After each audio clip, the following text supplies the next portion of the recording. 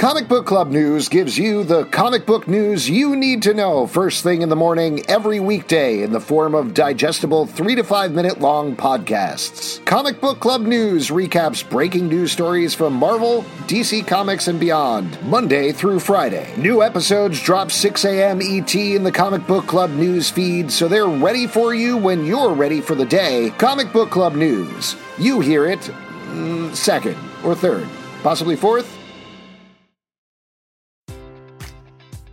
Enjoy all your favorite sports like never before at BetMGM. Sign up using code CHAMPION and receive up to $1,500 back in bonus bets if you don't win your first bet. When you register with BetMGM, you'll get instant access to a variety of parlay selection features, live betting options, and the best daily promotions in the business. And with BetMGM at your fingertips, every play and every game matters more than ever. Remember to use code CHAMPION and receive up to $1,500 back in bonus bets if you don't win your first bet. Place your money line, prop, or parlay bets with the king of sportsbooks today. BetMGM and GameSense remind you to play responsibly. See BetMGM.com for terms. 21 plus only. Virginia only. New customer offer. Subject to eligibility requirements. Rewards are non-withdrawable bonus bets that expire in 7 days. Gambling problem? Call 1-800-GAMBLER.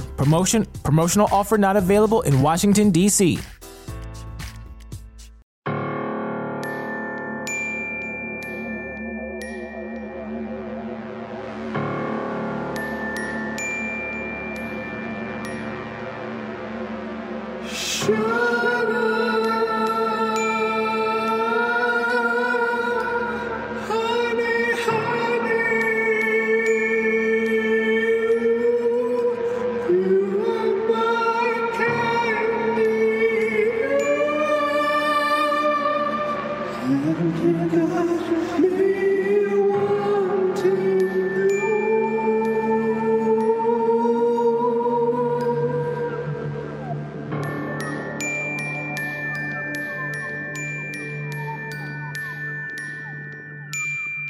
Welcome to Riverdale After Dark, a podcast about the CW's Riverdale that is taped after dark, deep in a bunker underground. I'm Alex. The Gargoyle King rises, and he's sort of full of sticks, maybe, and is part horse? I don't know.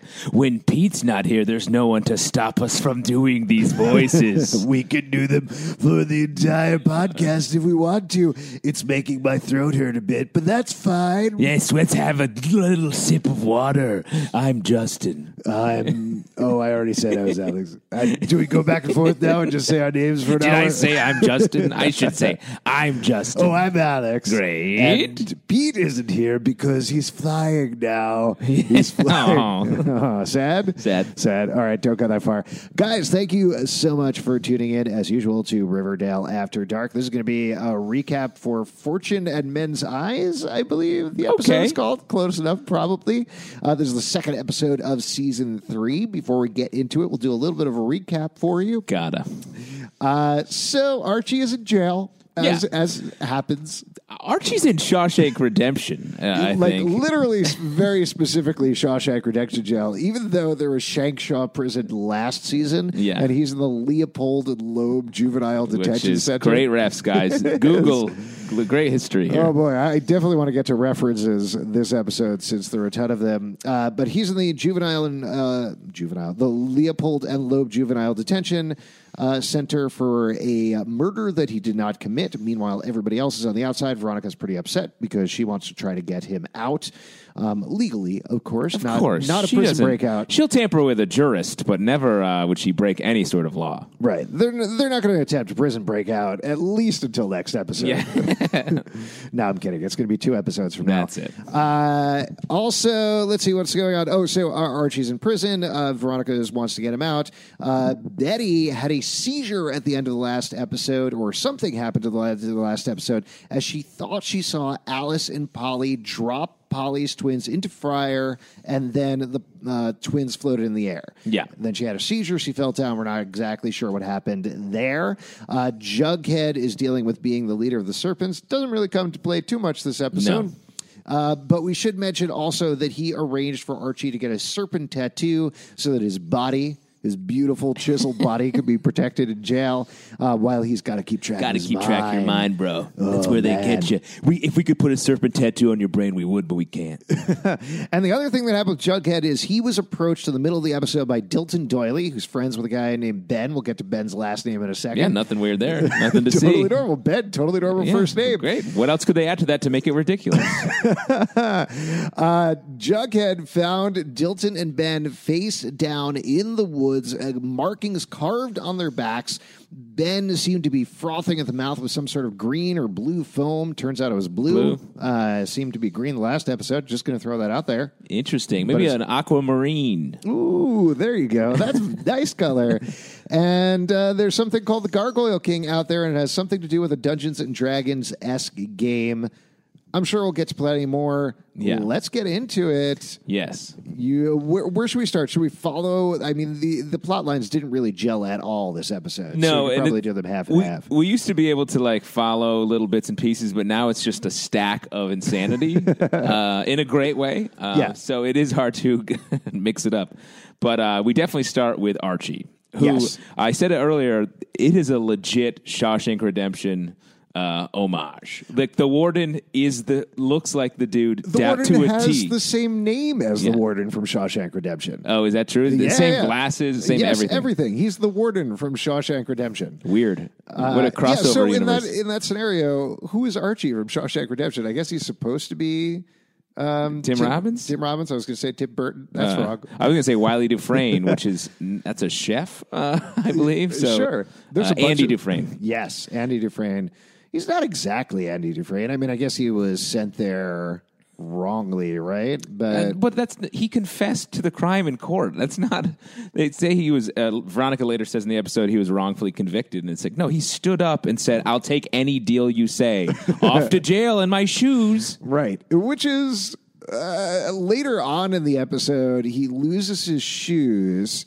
And that's the detail that's weird to Veronica. She's like, Yeah. of course they let you keep your shoes in prison. Yeah, what are you talking about? Right. And by prison, we mean juvenile hall, but this place is serious. Yeah. Let's go beat by beat, though. Yeah. So Archie has a meeting with the warden right out the gate. He gets sprayed down. Yeah, you got to talk about the spraying down. Yeah. He got hit with a hose. He got hit with some flour, I think.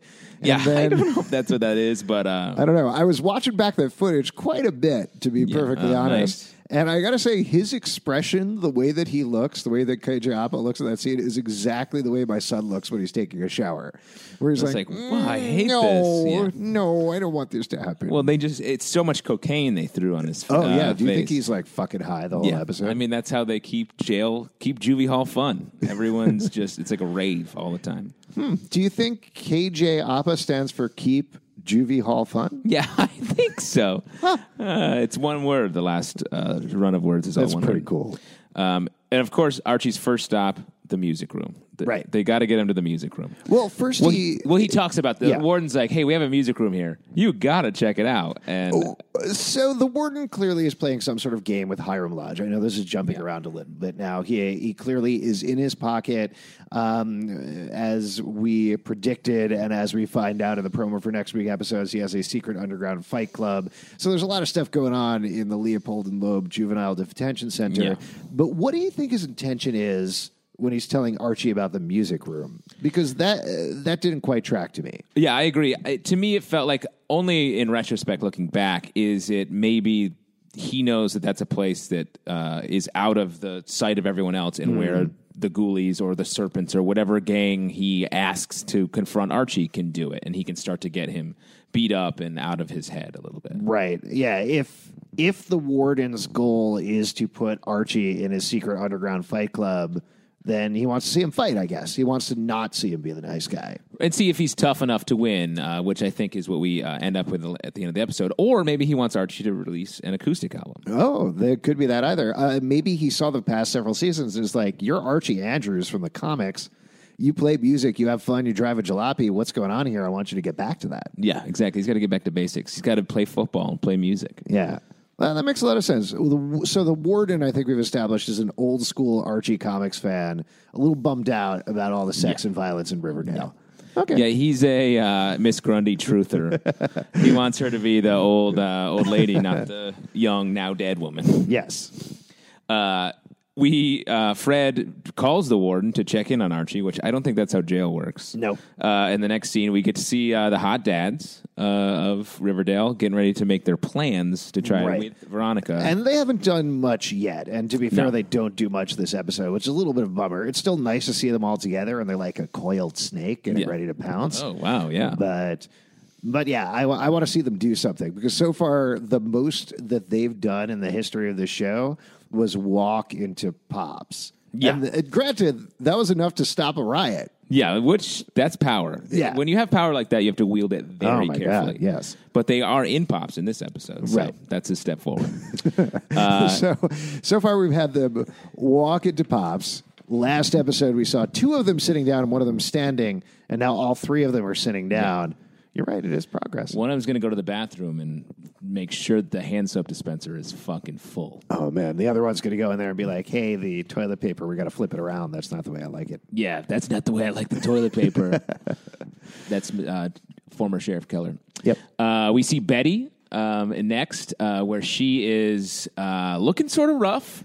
Coming off her seizure, right, which was fine. She just spent a night in the hospital, or kind of just got checked out at the hospital, and that was pretty much it. I got to be honest. I'm a little glad Pete isn't here this episode to yell at us about what's going on the farm, because unless there's a total bait and switch going on, at the very least, Alice and Polly seem to be totally on the up and up. Like, there's no subterfuge going on there. It's weird that they are like, oh, we were just lighting up the bocce with some friends and didn't invite you, Betty, or something like that. But at the same time, it seems like that's actually what they were doing. Like, they were not actually having a ritual in the backyard. I don't know. Here's what I think. This is going into a more overarching theory for what's happening. I think they were doing something secretive. I think they were casting some sort of protective spell, or there's some kind of, they were meeting to try to protect the people of Riverdale, because I think they are fighting the Gargoyle King. I think they are on the good side. Yeah. I agree with you on that. I mean, whatever it is, I do think they are actually on the side of good. They seem much more new agey hippies than anything else. There's been some advanced photos that have come out of them from the next episode, and it kind of looks like the Coven from American Horror Story inspired a little bit, which, I don't know. To be honest, I'd never watched that season of that show, but it does seem like they are witches in the good sense of witches rather than anything else. And that sort of tracks with the Sabrina show that's coming that Roberto Aguirre Sacasa is also working on. So it would make sense that since he's writing witches as good characters, or the protagonists, that the witches in this show would also maybe be on this right side. Yeah, that also seems like actually a very proactive thing in general to keep going down that road with Roberto Aguirre Sacasa, where I know they take a lot of knocks, the writing staff, for some of the stuff that they pull, particularly with the LGBT characters, but they are very well aware of it, and they are very well aware of conversations in the world, and generally conversations right now tend to be very positive around witches and Wiccan in particular as a positive force for good and change. So it would make a lot of sense for them to be pushing that. But we'll have to see. Maybe they were actually burning babies. Yeah, burning babies. We didn't see the babies in this episode, so. No. Babies named Juniper and Dagwood. Yeah, interesting. Again, totally normal names. Thank you for saying that. I just named my daughter Juniper. All right. I'm glad you were not being sarcastic at all in that moment. 100% not. Wait, did you name Juniper after Juniper? No, but funny. If you had a son, would you name him Dagwood? I mean, maybe. We'll see. Okay. How soon can I have another baby? How soon? I need more. Almost immediately. Yeah. All right. I don't think they take that long. Tell me how that happens. Yeah, guys, hit us up. At Riverdale Dark is our dedicated Twitter account. Let us know how babies are made. Because we have too many already. And I don't know where they keep coming from. Yeah, someone help us. So next we learn, and this is interesting to me, of Dilton and Ben, Dilton Doily, famous Archie character, Riverdale character. We've seen him in other seasons. So let's just mention this to talk about the Archie comics of it all for those who haven't read it. in Archie comics, he's a sweet, dumb science nerd. Like, that's basically his thing, is he comes up with ridiculous inventions Genius, all the time. Yeah, he is very nice. He's very helpful. Study. Absolutely. Like, he's the nerd in the skull, the prototypical nerd. He's very much in the gang with everybody else. Like, he's definitely not core 4, but he's the same level as Reggie or anybody else. As Moose. In this show, he is shown up as a crazy survivalist with some scouts. Yeah. And then in the background a couple of times. And now he's dead. Right. And they killed Dilton Doily, a character with a lot of RG pedigree, and left alive Ben, whose last name we learned is Button. Yes, his name is Benjamin Button. And they left that crazy nonsense character alive for this episode. Well, so here's the crazy thing, which people might not remember, is that Ben actually has gotten more play on the show at this point than Dilton Doily has. Ben has been showing up nonstop in the background, and I did a little digging in this today because we had a little extra time. But there's been tons of theories about Ben and about his place in the show and how he's the overarching bad guy of the show and manipulating everything. What? Yeah, because he keeps showing up. First, he was the guy who sold Kevin a hot dog at the drive-in in season 1. It was weird and creepy, and everybody kind of glommed onto him then. He was the last person to see Mrs. Grundy alive. He was making out with her. Yeah. And then he showed up a couple of other times in very strange situations. Again, kind of in the background around the side, but enough to make somebody very suspicious. So in terms of the world of Archie comics, it's bananas that they were like, oh yeah, Dilton's dead off screen. Don't worry about it. Yeah. But then that this episode, spoiler, getting ahead, that Ben died, again, crazy. Yeah. It's what happened this episode, the amount of stuff, the amount of deaths this episode that were so casually treated was over the top. Do you think Ben is the one that maybe pinned all this bad shit on Chick, the main character of the Riverdale universe? That's a good question. I mean, we're definitely going to loop back to Chick, and Chick is going to save everybody. Yeah. 100%, definitely. Yeah, no doubt about it. Oh, my God. Betty and Jughead are on the case. So they have, they're the ones that suss out Dilton's death, and they are playing detective once again. Betty not telling Jughead for a good part of the episode about her seizure. Right. But getting back, it feels like they feel more normal when they're doing this. Well, they say that. Yeah. Betty says that to him later on after she comes clean about the seizure. They're walking through the woods, and he's like, are you physically okay? Can you do this? Is your health good enough to do this? And she says, honestly, investigating strange murders in the woods is much more normal for me, which was a very funny line. Yeah. But just hugely truthful. Totally accurate.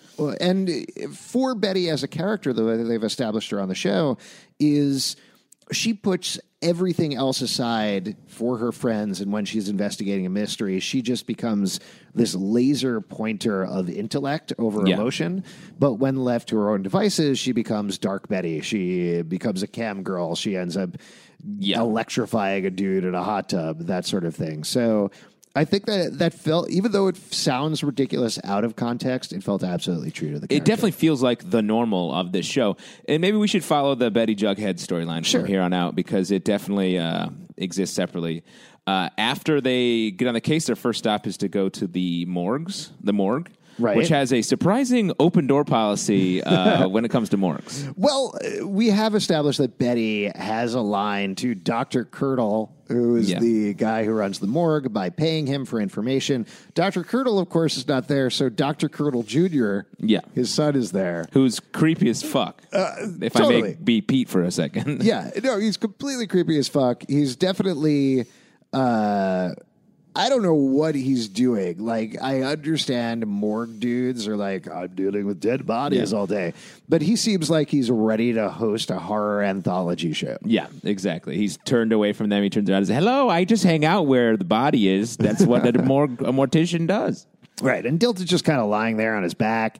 They show him the markings on his back. Is this where they mention that he has a little blue on his lips? Yes, that he was killed by cyanide is what killed him, but it was mixed with blue fresh aid is what they call it. Right.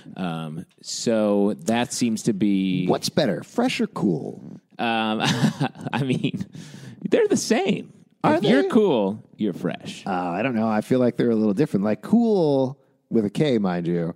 Okay. is dorky. Yeah. Fresh is like funky fresh. Yeah, no, I think it tracks with Jingle Jangle, Sticky Maple in the made-up world of Riverdale lexicon. Right. Also that they weren't drinking with like orange juice, but having it with the fakest, sweetest drink possible. Yeah. Makes a lot of sense. Yeah, and it gives them a nice way to just identify victims of the Gargoyle King. There's a great line where they literally say this is worse and more fucked up than season 1 or 2 of Riverdale. Do you agree? I mean, so far, yes. Yeah. It is. It has much more of a darkness to it. But literally the mortician dude, Dr. Curdle Jr. is like, it's way worse than that Jason Blossom murder and, of course, the Black Hood. It's like more evil. So, bye. Yeah.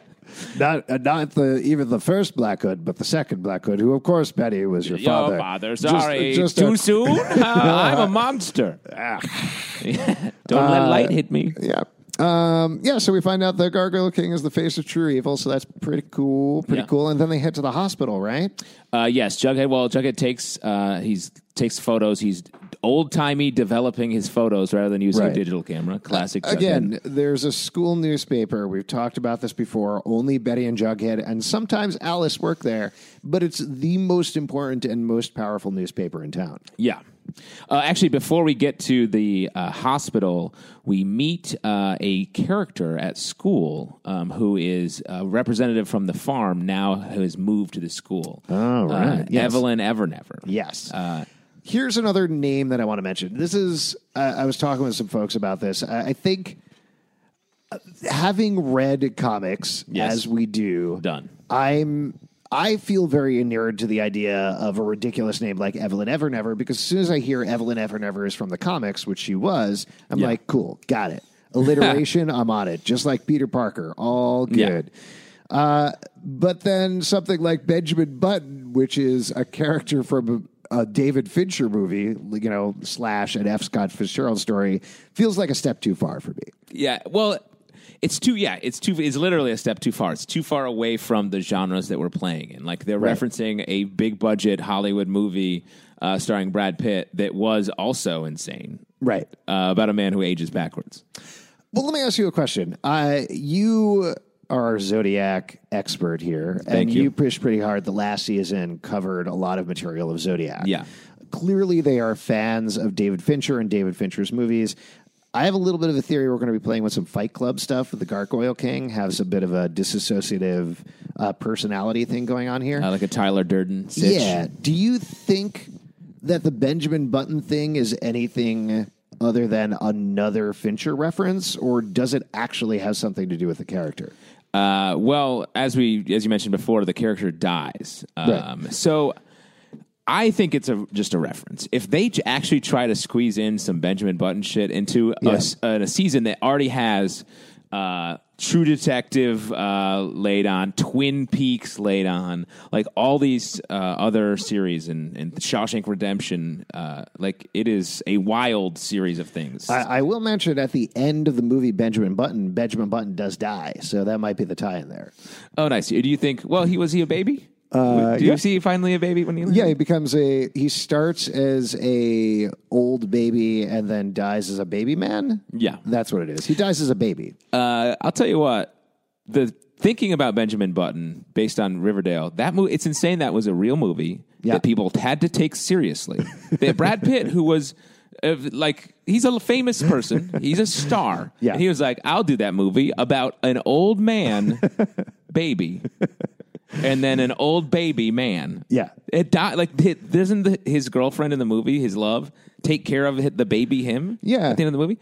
That's fucking crazy. It's very weird. But isn't that what life is all about? Oh, man, I never thought of it that way.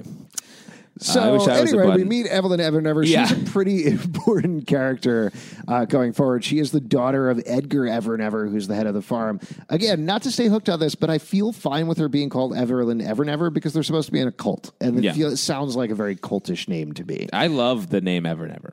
That is very cool. She has an interesting relationship with Betty. She very pointedly introduces herself to Betty and then also says, "Oh, I'm not going to tell anybody about your seizure." Yeah. The other night, which is, I think, a power play. Definitely to say, I saw it happen. I know something's up. I know you saw something. Like, I think that it lends credence that it wasn't just a hibachi night in the backyard of the I still think Coopers. Alice and Polly seem to be on the up and up to me. I think Evelyn they're lying. Never. I think they're Oh, lying really? to protect Betty in a good way. Like a positive lie, like you can tell to your friends and family. Yeah, like a cool lie. Yeah. A fresh lie. Fresh lie. Yeah. So we meet Evelyn Never very briefly. She also is kind of chilling out in the background of another scene in a very weird, creepy way with Ethel later on, which we'll get to in a moment. But then we get to the hospital, right? Yep. So they travel to the hospital to go visit Benjamin Button, who turns out to be comatose. His mom is there. She says the name Ben Button. Again, very weird. Yep. And reveals that his girlfriend came to visit him and gave him a little stick man. Yep. Blair Witch stick man there. Yeah. Oh, good. Another reference. Blair Witch. Great. And they very quickly figure out it's Ethel because Ethel is the only person in town with bows in her hair. Yeah. Check. That's detective work. Yeah, that's how detectives work. Yeah. Yeah. I mean, the Bughead could really go up against your Batman. Yep. For the Sherlock detective Holmes. or your Sherlock Holmes. Who do you think is the Sherlock and who's the Watson in that situation? Interesting. I think who's the Jake? Who's the Fat Man? That's a much better question. I think Betty's the Sherlock. Yeah? Yeah. All right. No? I think this episode, Jughead is a little bit more of the Sherlock. Betty seems a little bit more along for the ride. Well, but I feel like, Watson, I guess I'm thinking of in some iterations of that, Watson's doing like all the grit work, like doing stuff, and Yeah. Sherlock's just thinking. Because Jughead's like, I'll take the pictures and develop them. I'll do this Okay. other stuff. All right. I can see that. Okay. So in that case, Betty is the Jake and Jughead's the Fat Man. Exactly. Yeah. Or no, technically, because the Fat Man just sat around and Jake would go beat up people. Oh, so it's not anything like that. No, it's the whatsoever. opposite. Oh, okay. That's a show that no one has seen. Except for, I don't even know if you have. Nope. Okay, great. I got to tell you what, teen remake for the CW of Jake the Fat Man. That's what we all need right now. I wouldn't put it past this show referencing that show. Yeah. So yes, we don't learn a ton more from Mrs. Button, except for that there's a missing kid. At the end of the scene, the sheriff comes in and is like, "Hey, I'm the cop here. What are you doing talking?" And then a deputy comes in who looks like an extra who has never worn clothes before. He's like, "Hey, boss, there's a missing kid." Yeah, and that's just to set up a spooky scare later on in the episode. So they go to visit Ethel at that point. Yeah. And they find out a bunch of stuff from Ethel. First of all, Ethel's kind of losing it a little She bit looks clearly. like she's just like sweating. She looks bad. Yeah, and part of that, the large part of that, is because she's reading Ship It by Britta London, who's one of the writers on the show. And that book will fuck you up. Wow, that is the lesson there. Maybe that's the big spoiler at the end. She's the gargoyle. No, I will mention, actually, I have read that book, and it's absolutely wonderful. It's, I believe it's the book that got Britta London a writing job on Riverdale. Really? It's about a girl who writes fan fiction who ends up on a trip with the people that she writes fan fiction about. And it's very true to like the convention scene, to shippers, to fan fiction writers. It's very romantic and sweet and funny, and I definitely recommend picking it up. But it was a cute Easter egg. Yeah. Easter egg. Yeah, we learned that that Ethel, the little stick man on the door, was a protective charm. That she believes that she is Ben's girlfriend. That we later learn Princess Etheline. Yep, makes sense. That they meet up in Dilton's bunker in the woods. I love how she drops that, by the way. That she's like, well, it's in Dilton's bunker. Well, never mind. Yeah. That's a great secret keeper right there. And she says she'll take them, but they have to go at night. Yeah, and also, I just want to shout out Jughead, or more specifically Cole Sprouse in this episode, who every single line reading he gave throughout was as disbelieving as anybody watching the show. Yeah. Like, I don't remember the exact lines of this scene, but it was things like her being like, Dilton's bunker, and him being like, Dilton's bunker. Yeah. It is great. You did a really good job. You need that character in there. You do. He is us. He is all of us. Oh, man. I want to eat that many burgers. So Jughead doesn't eat burgers in the show. That's true. Only occasionally. He eats typewriter paper. And he drinks toner from a local copy machine. Eats typewriter paper and shits out novels. Yeah. Someday. I can't wait. What a great extra matter for the show is Jughead's shitty novel.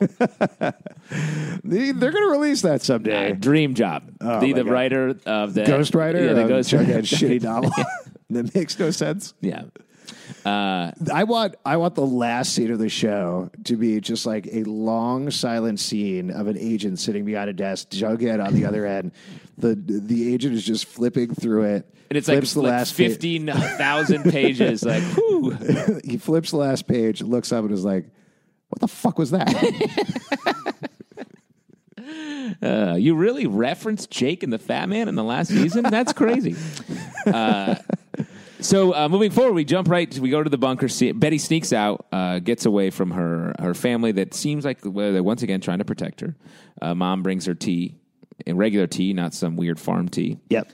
Betty sneaks out, meets up with Jughead. They're having a nice little get together. Well, there was a scene before this where F Palace gets together to confront Jughead and Betty to be like, "Hey, stop this." Very nice. I mean, they're kind of acting like the only parental unit in Riverdale right now, which is kind of great. Love it. Like, I like them together. It's very weird to see FP like basically being Fred Andrews hanging around in a house and being like, "Young man, what are you doing?" Yeah, it's great. But yeah, it's a lot of fun. It's definitely going to come back to haunt them because they are rogue elements, both of them, who cannot hold on to their shit for anything. But to see them be parents together for one episode was enjoyable. Well, and it's also crazy because for all the plot lines they're involved in, you have Alice Cooper, who is like in a cult, trying to raise Betty, and also having a maybe secret relationship with FP. On the other side, you have FP, who is running a gang, hanging out with the hot dads, being the father of Jughead, and having a secret relationship with Alice. It's and as we find out later in the episode, they have this deep, dark secret where all of the parents who hate each other, mind you, and never talk otherwise and have all these other secret things going on are all hanging out together. It's great. This show's great. It's crazy. It's great because, everyone contains multitudes. Yes. We do a lot of podcasts. Yeah, exactly. That's our version of having a gang. So in that scene, we find out that Betty had a seizure. That's news to Jughead. So they have a little heart-to-heart about it on this walk. The doctor said it was stress-based. I don't believe that. No. I think it's the same thing as whatever is going on with Ethel later on in the episode. Same thing with everybody else. And if you compare Betty at the beginning of this episode, just after the seizure, she looks like messed up. Yeah. And that's the same way that Ethel looks when we see her in this episode. So I do think that they are being drugged somehow. Right. It seems like the Gargoyle King definitely uses pharmacology somehow to poison his supporters and maybe his victims. I watched the premiere several times now, and Yeah, I can say that's normal. It's a super normal thing for a normal person to do. I can pretty confidently say Betty doesn't drink anything or eat anything, as far as I remember, before she has the seizure. Yeah. So there's something going on there. There's some bit of information we're missing in terms of what happened to Betty. So I'm very curious to find out what that is. Yeah, and how is it triggered? Is it something where... Well, let's get to the scene with Ethel.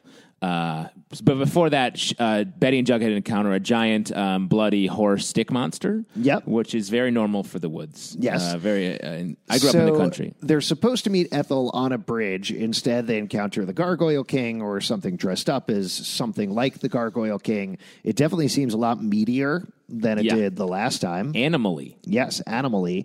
And as they point out later, they don't think it's Ethel because it's too tall. Yeah. Great detective work.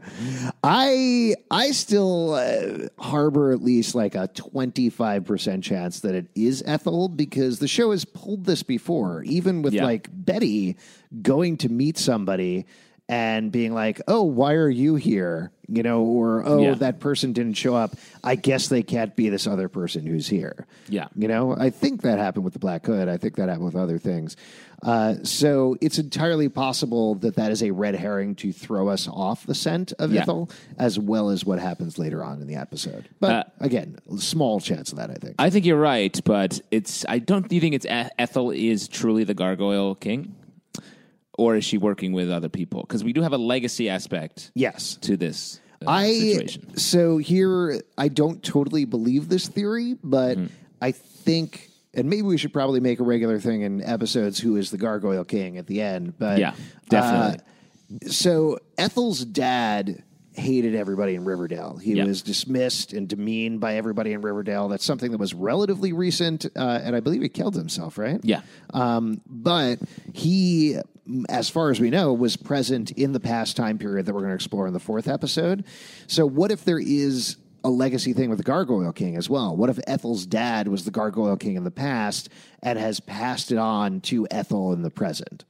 I really like this theory because in the scene that we're about to get to, when Betty and Jughead confront Ethel and like, hey, where the fuck were you? We saw a giant horse monster. What's the deal? And she starts confessing some other things, and then she has a seizure. Yeah. She could have easily been faking that. Absolutely. And she does sort of that like exorcism style, like rictus pose. Well, she does it in exorcism style rictus pose, but she also raises her hand over the head and makes it with something that looks like the mouth of the Gargoyle King.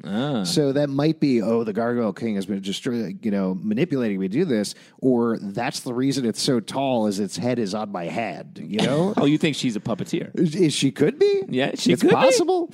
But Evelyn Evernever, as we mentioned, is standing in the corner watching Ethel as she's having the seizure, not doing anything to help, which may fuel this theory that Evelyn knows what's going on, knows that Ethel is faking, or she's a dick. Yeah, just a coincidence. Yeah. That's what I think. In that scene, Evelyn, I feel like, is trying to watch over Betty, and that would lend a lot of credence to Ethel being either the villain or a part of this. Right. At the very least, we know they're part of what seem to be two opposing forces. So Ethel is definitely part of this Gargoyle King thing. So we'll have to find out. Do you think the game is going to be reflected in the past, in the flashback? Yes. The role-playing game. Oh, it is. Yeah. Yeah, I know for a fact that the whole thing starts or continues or something, but the parents in the flashback episode are all at the school overnight playing Griffins and Gargoyles, and whatever happens that they refer to in that parent tale scene is what has affected what's happening in the present. Very interesting. Yeah. So we should jump back to the Jughead after they encounter the Gargoyle King in the woods. Jughead's like, hey, we should look at this map. And they're like, yes, let's follow the map. They go to the hatch, open the hatch, and get in the bunker. Very Lostian.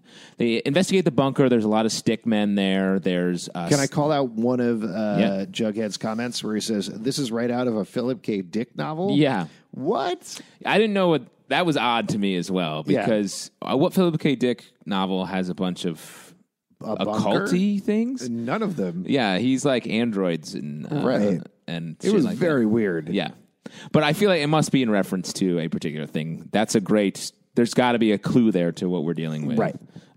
So let's get on. Someone people. look that up. Yeah, not us.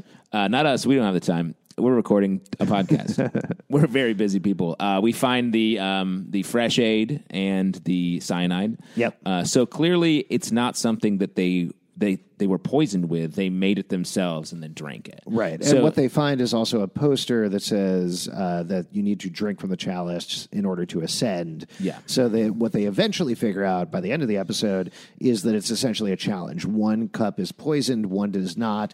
The person who drinks the poison gets to ascend and presumably be with the Gargoyle King or something like that. And the other one does not. The other one lives. So in that way, then, Dilton and Ben did the challenge. Dilton lost. Dilton got the poison chalice, and Ben got to live. Right. Yet at the end of this episode, Ben kills himself. Right. So what? That doesn't make sense. Because do you ascend by dying? Yes. So Ben lost the challenge then with Dilton. Yet he still foamed at the mouth and almost died. So even if you get the good one, the non-poison one, it's still there's not still great. like a little bit of cyanide in there. Makes sense. Just a tasty bit of cyanide. So you would only ascend by dying. Yeah. Or alternately, maybe just fresh aid is gross. I mean, it came in like a pretty shitty package.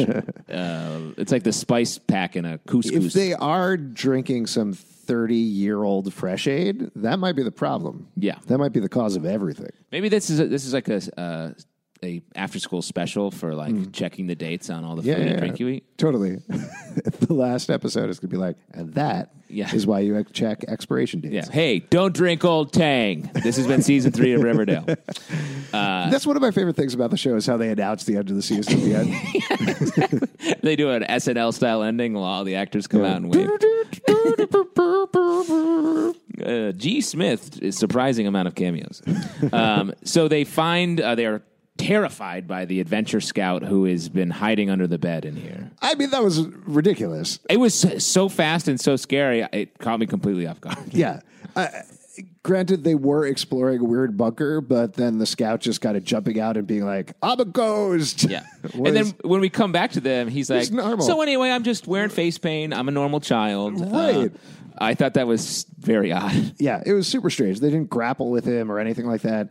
But he turns out to be part of the game as well. So clearly, Dilton's been pretty busy in the intervening time since the first season when he set up his survivalist cult, and now when they are all actually a cult of their own, worshiping the Gargoyle King. Yeah. But then we get to the Ethel scene, right? After the Ethel scene, which we covered, and then the final scene. They go and check on Ben. He's in the window, and he needs to be reunited with his king. Well, they're in the hospital with Ethel, and they're like, oh, hey, should we check on Ben? Yeah, let's go check on Ben. And then they go and check on Ben. Ben's in the window. He sits there, and he all that says, you'll float too. Another reference to Stephen King's It, but he says, soon you'll all fly, or something like that. As he's falling out the window. Yeah, as he falls out the window. In case you were unclear on whether he was flying or not, you hear an enormous crash outside. Like he landed in a dumpster. Yep. It's like there might have been a hubcap rolling down the street. Yeah, it was very. There was a cat that went, meow. Uh-oh. Yeah, there's a garbage man who then closes it.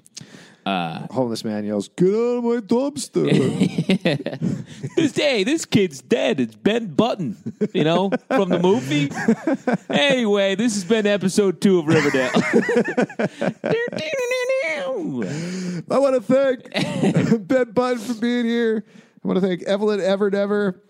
And Archie, our musical guest, Archie. Yeah, and Mad Dog. Thank you to Mad Dog for being here. We haven't even gotten to you yet. All right, let's do it, though. So let's jump back and talk about... So that side of the episode, scary, cool, interesting, really enjoyed it. Yeah. Now we move over to the prison football part of the episode, which was crazy nonsense from top to bottom, basically. Yeah, pretty much. So Archie is in prison. He gets all wiped out. He visits the warden, as we talked about. He's in the music room. They beat him up for his shoes. And then Veronica comes to visit, figures out something wrong because he doesn't have his really nice shoes in prison. And those shoes are very regular. Are sneakers currency in juvie? I don't know. It was very odd that was a whole deal.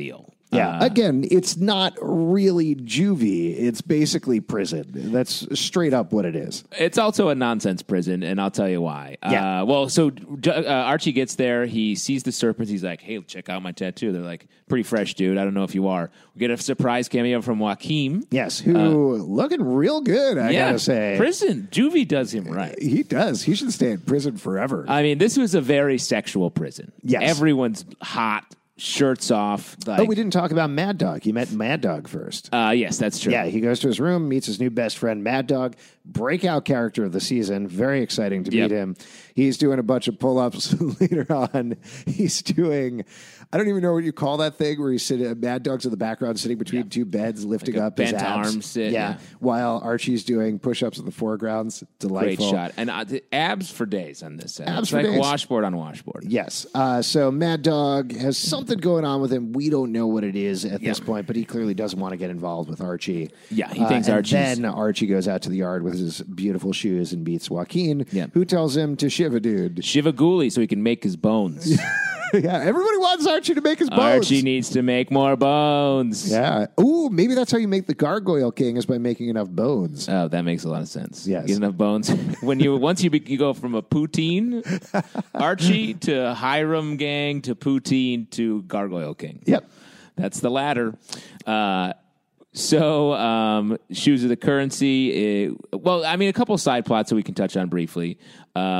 Someone asked Veronica how the speakeasy's going, and she's like, it's going slow. which I thought was a funny thing to ever say. We have this smaller plot that we can just break down real quick, I think, of Kevin and Moose. Yeah. Like we talked about, it's a little fucked up. Moose is ashamed of his relationship with Kevin. They had a great summer fling, I guess you could say. They get into school. Kevin immediately grabs him, put him into a kiss, and Moose is like, yo, my dad's over there. I can't kiss you, and immediately avoids him. And his dad is like the ROTC, which is like... Yes, except it's the RROTC, which I'll say it's the one messed up name in Riverdale that makes sense, because I think it's the Riverdale ROTC. Yeah, it does. It totally checks out. Yes. It was the most sensible thing of the entire season so far. Yes. And then later on in Pops, Kevin sees Moose again, is like, hey, how's it going? And Moose is like, oh, I'm here with my RROTC guys, and leaves, again, very messed up. So Kevin's solution is to join the RROTC, which is not going to be super awkward at all. No, but that's the thing with we talked about this at the beginning of the season. Like, Kevin's such a great character, and the storylines that he's had for the last 2 seasons, I think, are a disservice to the character. Yeah. Like him chasing, he's already tried to be with Moose. They already had a secret relationship, and it went poorly. Why? Like, he loves Moose, it seems like. Yeah. And so I understand, like, willing to sort of give everything up for a relationship, but it seems like he as a character is smarter than this. Well, and trying to, I don't know what exactly he's trying to do, but trying to forcibly out Moose is an awful thing to do. It makes Kevin not a great character. I don't think he's doing that. I would say he's not doing that. He's just like, hey, let's continue our relationship. Yeah. Because I think Kevin he understands, okay, you don't want to be out, fine. But, like, we can still go make out in the boiler room, right? Yeah. And Moose is like, no, I'm not doing that right now. Right. And so I understand his position. It's just like to be like, all right, I'll go hang out with you and all the people you're hiding your identity from. Is like, Moose is going to not like that. And it's going to end up bad for specifically Kevin. If they treat it realistically at all, if it does come down to Kevin is making bad decisions because he's frustrated and in love with this dude who doesn't love him as much back, that would be nice. I don't trust that Riverdale, the least subtle show on television, will take that route necessarily. Yeah. And to that end, that's why I do want to see Kevin in a better plot line, in a better relationship than with Moose. Yeah. There you go. We get some good Cheryl stuff here. Yes. Great Cheryl stuff. Great Cheryl stuff. No Shoney this episode. No, Tony completely missing. Yeah, odd. Yes, very strange, particularly because she's part of the River Vixens and later on the River Vixens dance. I don't know why. I mean, I guess they wanted to concentrate on Cheryl's relationship with Veronica this episode. And also, I feel like this is an episode where Cheryl's not sweet character we like. She's like a political puppet master. Except she is the most, I would argue she's the most reasonable person in the episode. Well, definitely. But she also is like, she's being the mean girl Cheryl version of herself, as opposed to the character who's in love with Tony Topaz. Sure, that makes sense. So she tells Veronica, oh, I'm going to be student body president because I need it for my college applications. You don't need it. Veronica is frustrated because she wants to hold on to the presidency until Archie gets out of prison and, of course, can resume his position of power in the junior year of high school. Ridiculous. A politician with a criminal record? I don't believe it. Woo! Josie tries to call them out of the locker room and is like, nope. Also, to point out, Cheryl takes all of her important business meetings in the locker room, which I appreciate. It's a beautiful locker room. Yes, it's very nice. There's also a weird red glow coming from the inside of Cheryl's locker, which I saw a bunch of fans noticing. I don't know what that's about. I think it's her glowing archer's cloak. Ooh, probably. That's where she gets her great aim and inability to, she doesn't need to practice. And then she goes to Pops to sit down with her minions, who we haven't seen in like a season or so. So that was interesting. She has this great line, you can't discriminate against someone because they're better looking than you, Veronica. Yes. Which I thought was so funny. Yeah, that was great. And Veronica gets frustrated, tries to ban her, but then Cheryl turns it around and is like, why don't you just do something? Why don't you get him out of there? Yeah. So first, that's what spurs Veronica on to go to the jail and talk to Archie. And then she gets even more frustrated. She decides to try to start What is it called? It's an actual organization. The Innocence Project. The Innocence Project. Joined the Innocence Project to start a local chapter. She talks to her mom about it. Her mom gets very nervous. We don't get to see the resolution of that, but it seems like they do. Yeah, she mentions it a couple times later to Archie, so it seems like that's in process. Yeah. And then she talks to Cheryl and says, hey, I've got an idea of what we can do for Archie that's going to be super helpful, but I'm going to need your help and the River Vixen's help. Because meanwhile, Archie in the prison has Mad Dog's like, you gotta be an animal, dude. Meanwhile, Mad Dog has a record player that he listens to like classical music while he's reading on. But you gotta be an animal. Shawshank Redemption reference. Definitely.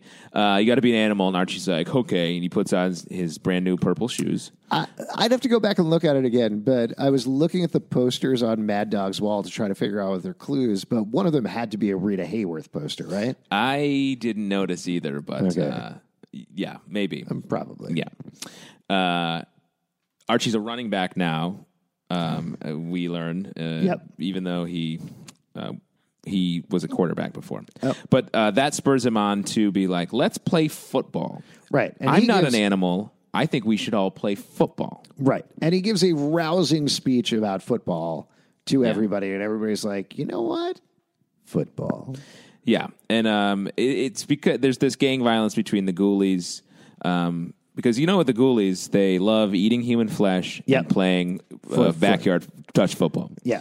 They love pigskin and human skin. And so they all agree. Mad Dog comes to Archie's aid in a permaflex for his whole body. And he's like, let's play football. Mix up the teams, not ghoulies versus serpents. Everybody plays. Right. And so they get there. They're setting up to do the game. And then the River Vixens walk up and do a full-scale musical number to Jailhouse Rock. Yeah. What did you think about that, Justin? It was weird. It was very odd. It was in an episode where it's like the jail's crazy, and then all of a sudden you just like see these lip syncing, singing. It almost felt surreal in an interesting way. Like I liked it.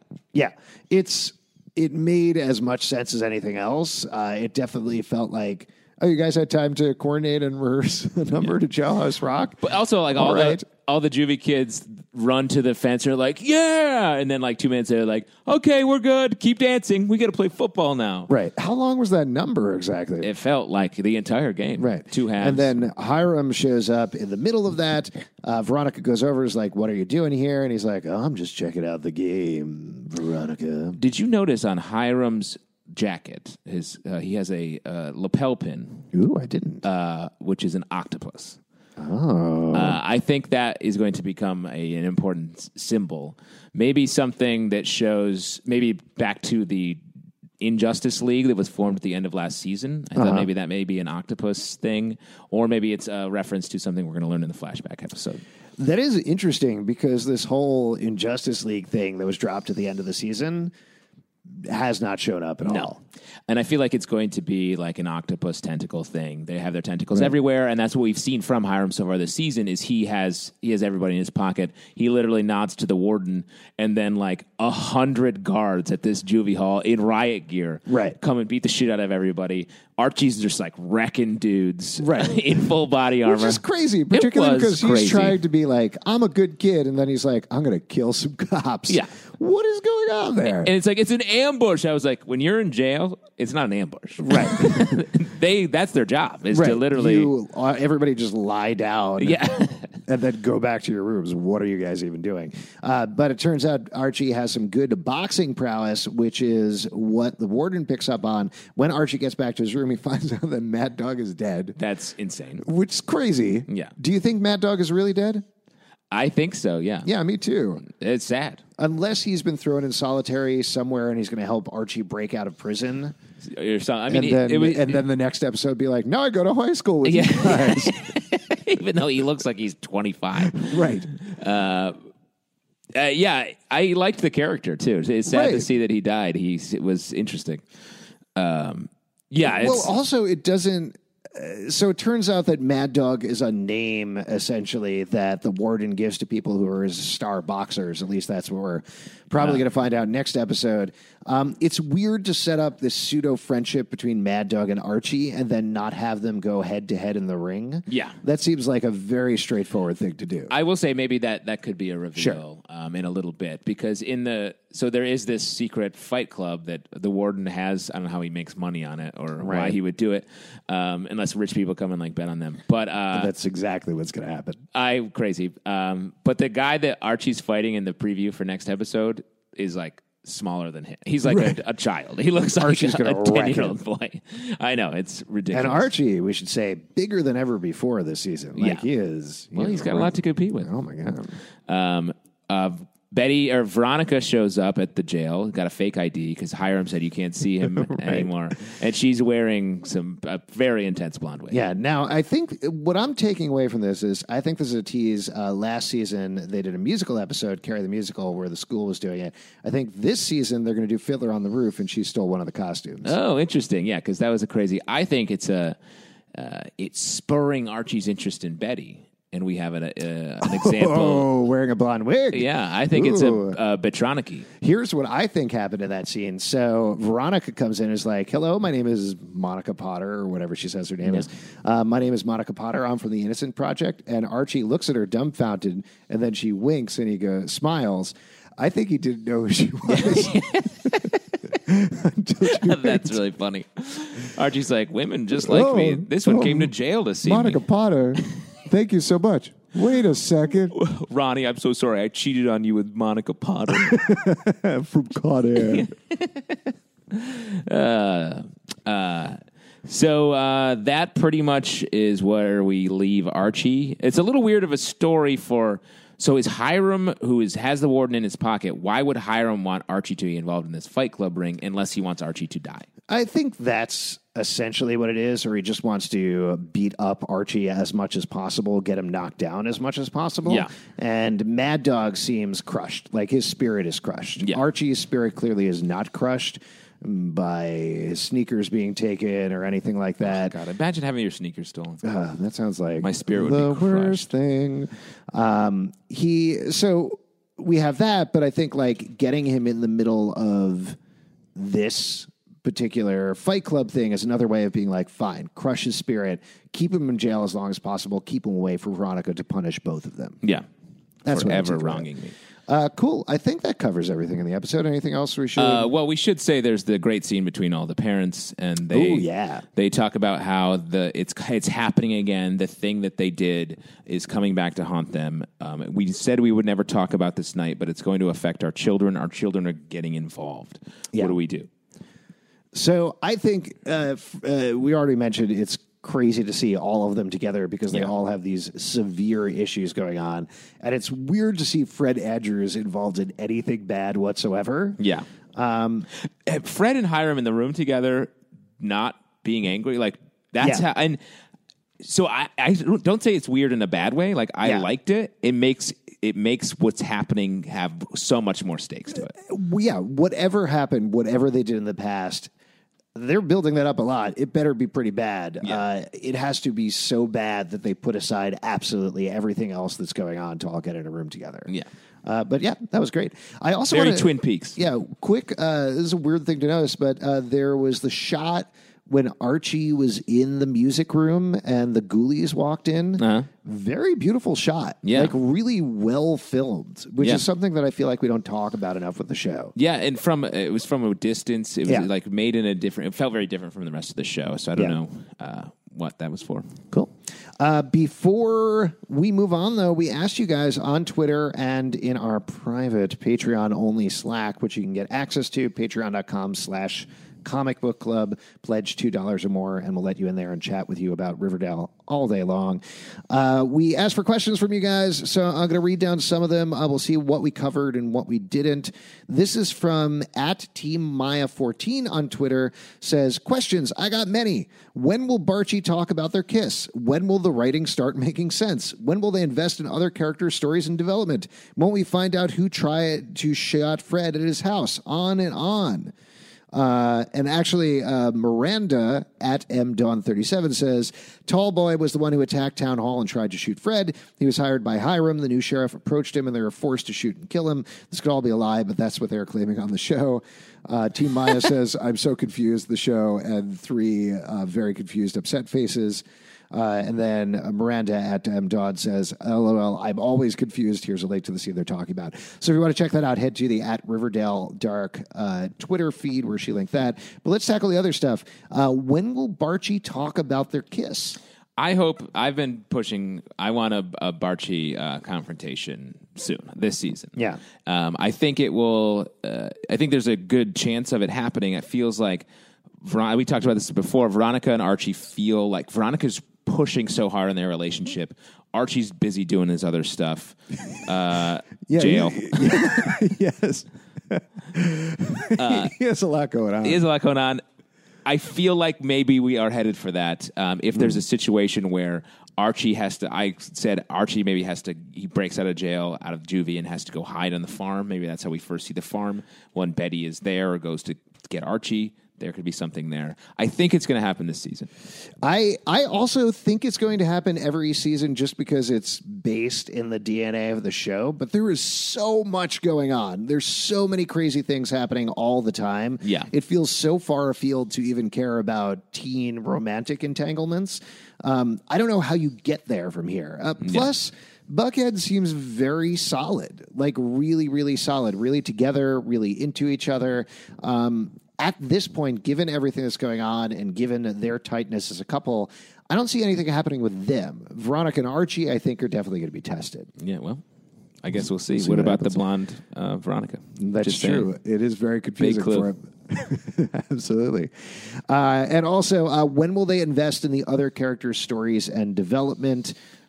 I think that I actually get the feeling that they're trying a little bit this season, a little bit more so than last season. Like, not that Josie has gotten any great storylines yet, but at least she's not disappearing for episodes at a time. You know, Tony did disappear this episode. She's going to be back the next one. It's a lot to balance, and I think they are making an effort to do it. That's at least my take. Yeah, I think it's coming too. Like we talked about with Kevin, that's the one that I feel like is really suffering the most. Yeah. At R. Hensela asks some teases about Choni. And also Francesca at Fran Loves 5H says, Fifth Harmony, thank you. Good band. Great band. Missed them. Great. Says literally anything about Choni. Obviously Tony was completely missing this episode. She is going to be back the next episode. I believe I don't know for sure what scenes we're going to see. I believe the 5th episode, we're going to straight up see a Choni kiss. So they should be together. I like that you have this mapped out. I get hit up by it all the time. Yeah, you have it written on your arm in Sharpie. Choni Sharpie. That's not Sharpie. Oh, yeah. Yeah, I went by the Serpent's Camp and they tattooed it. Yeah. To protect my Gotta body. protect your body. Yeah. Well, your brain's gone crazy. Choni crazy. But we should see a little bit of it the next episode as well. But then Tony and Cheryl... Tony doesn't exist at all, like her family, as far as I can tell in the past continuity. Cheryl is going to be playing Penelope, or Madeline Petch is going to be playing Penelope, so she should be a lot there. That should be very interesting. Yeah. At Makel_Ice says, I've had to work back-to-back late nights on Wednesdays, and I probably will for the foreseeable future, so I'm missing the live eps of Riverdale. Problem is that I've had no urgency to go back and watch the 2 episodes yet. In your opinion, 1 to 10, how badly am I missing out? What I mean basically is like, how good has the show been the past 2 weeks? LOL. I think it's great. It's better than the previous seasons. I'm into it. Really? Yeah. The pace is so high on this show. And they do a great job of, like we said, mixing this really interesting dark side of the story with like some crazy nonsense that is dumb, but it's fun and dumb. It's... I haven't quite figured out what I feel about this season yet, just because I think you're absolutely right with the crazy nonsense thing. Like, in the best way, it is so many things all the time.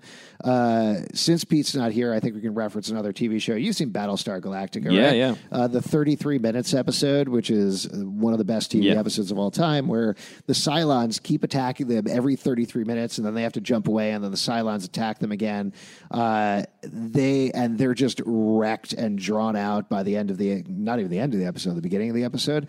That's what I feel like watching Riverdale this season where it's so much stuff I don't know how to process what's going on. I love it though. I like that overdose. I would rather have that. Like Yeah. we talked about last episode. You had mentioned the idea that the Veronica jury tampering thing, any other show, that would be the entire episode. That would be an entire B plot of an episode. There was one scene. And then never mentioned again. Yes. I so much rather would watch that than anything else on TV. Agreed. Yeah. So 1 to 10, where would you put it right now? I mean, an 8. Yeah. I'd agree with that. I think this is the sort of show that it's so bananas, you have to watch it live and you have to just experience what's going on. Imagine binging this show. It'd be oh crazy. my God. You feel like a fever dream. Yeah. All right. This is from,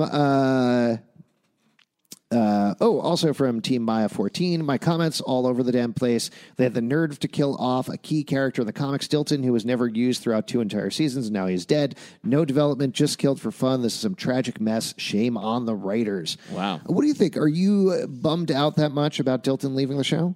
I mean, they didn't really do much with him, and they clearly don't have any loyalty to the comics when it comes to characters, keeping them consistent. I will say, I think it's crazy they didn't have Ben die at the beginning, and at least have Dilton be the one who jumps out the window, because he's a character we know and have seen way more than Ben.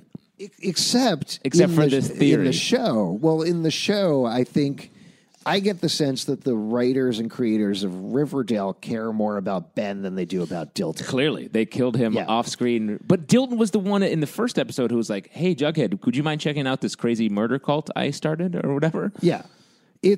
I agree with you. It's amazing to me and stunning that they did that. I also still can't get over the fact that they killed Midge last season. Yeah. Like, maybe this is being too beholden to the comics, but I just feel like I think about the show of like, okay, we're in season 3.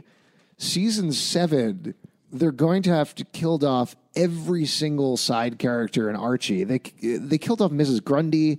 They killed off Midge. They killed off Dilton. But the character that show's going to be mostly dinosaur characters by that point. Wait, what? The characters will all be dinosaurs in the future, living on Mars. Right. Because that's the natural progression of this show. Yeah, 100%.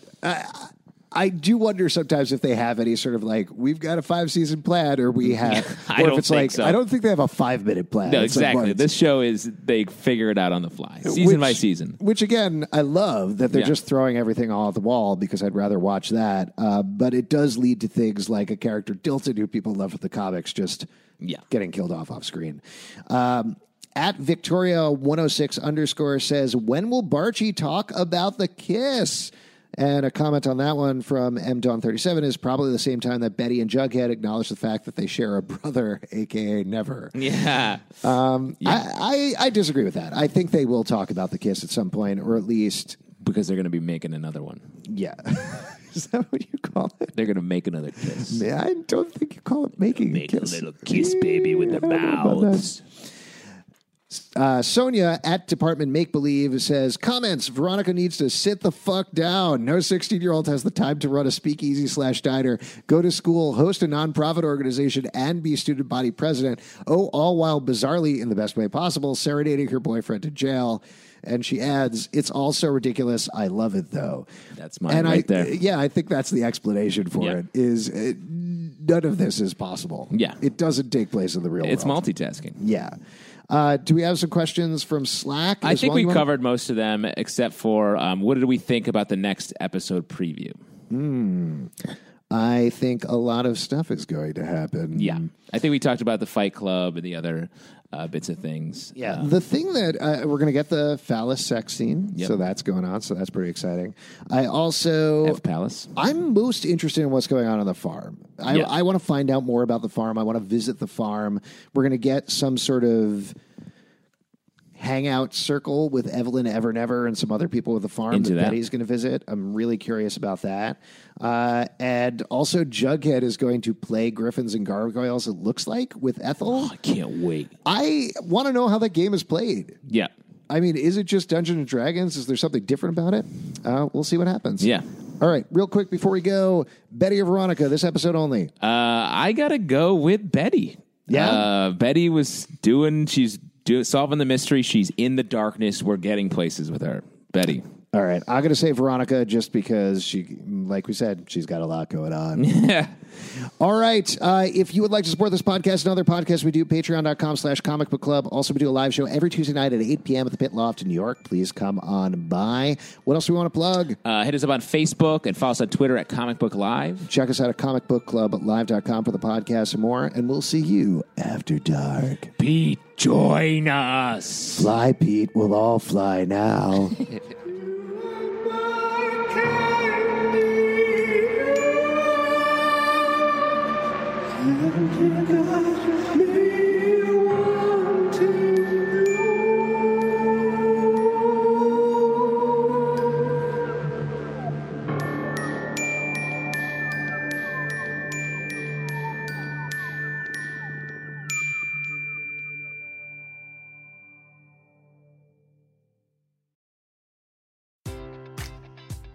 Enjoy all your favorite sports like never before at BetMGM. Sign up using code CHAMPION and receive up to $1,500 back in bonus bets if you don't win your first bet. When you register with BetMGM, you'll get instant access to a variety of parlay selection features, live betting options, and the best daily promotions in the business. And with BetMGM at your fingertips, every play and every game matters more than ever. Remember to use code CHAMPION and receive up to $1,500 back in bonus bets if you don't win your first bet. Place your money line, prop, or parlay bets with the king of sportsbooks today. BetMGM and GameSense remind you to play responsibly. See BetMGM.com for terms. 21 plus only. Virginia only. New customer offer. Subject to eligibility requirements. Rewards are non-withdrawable bonus bets that expire in 7 days. Gambling problem? Call 1-800-GAMBLER. Promotional offer not available in Washington, D.C. Say goodbye to your credit card rewards. Greedy corporate mega stores, led by Walmart and Target, are pushing for a law in Congress to take away your hard-earned cash back and travel points to line their pockets. The Durbin-Marshall credit card bill would enact harmful credit card routing mandates that would end credit card rewards as we know it. If you love your credit card rewards, tell your lawmakers, hands off my rewards. Tell them to oppose the Durbin-Marshall credit card bill.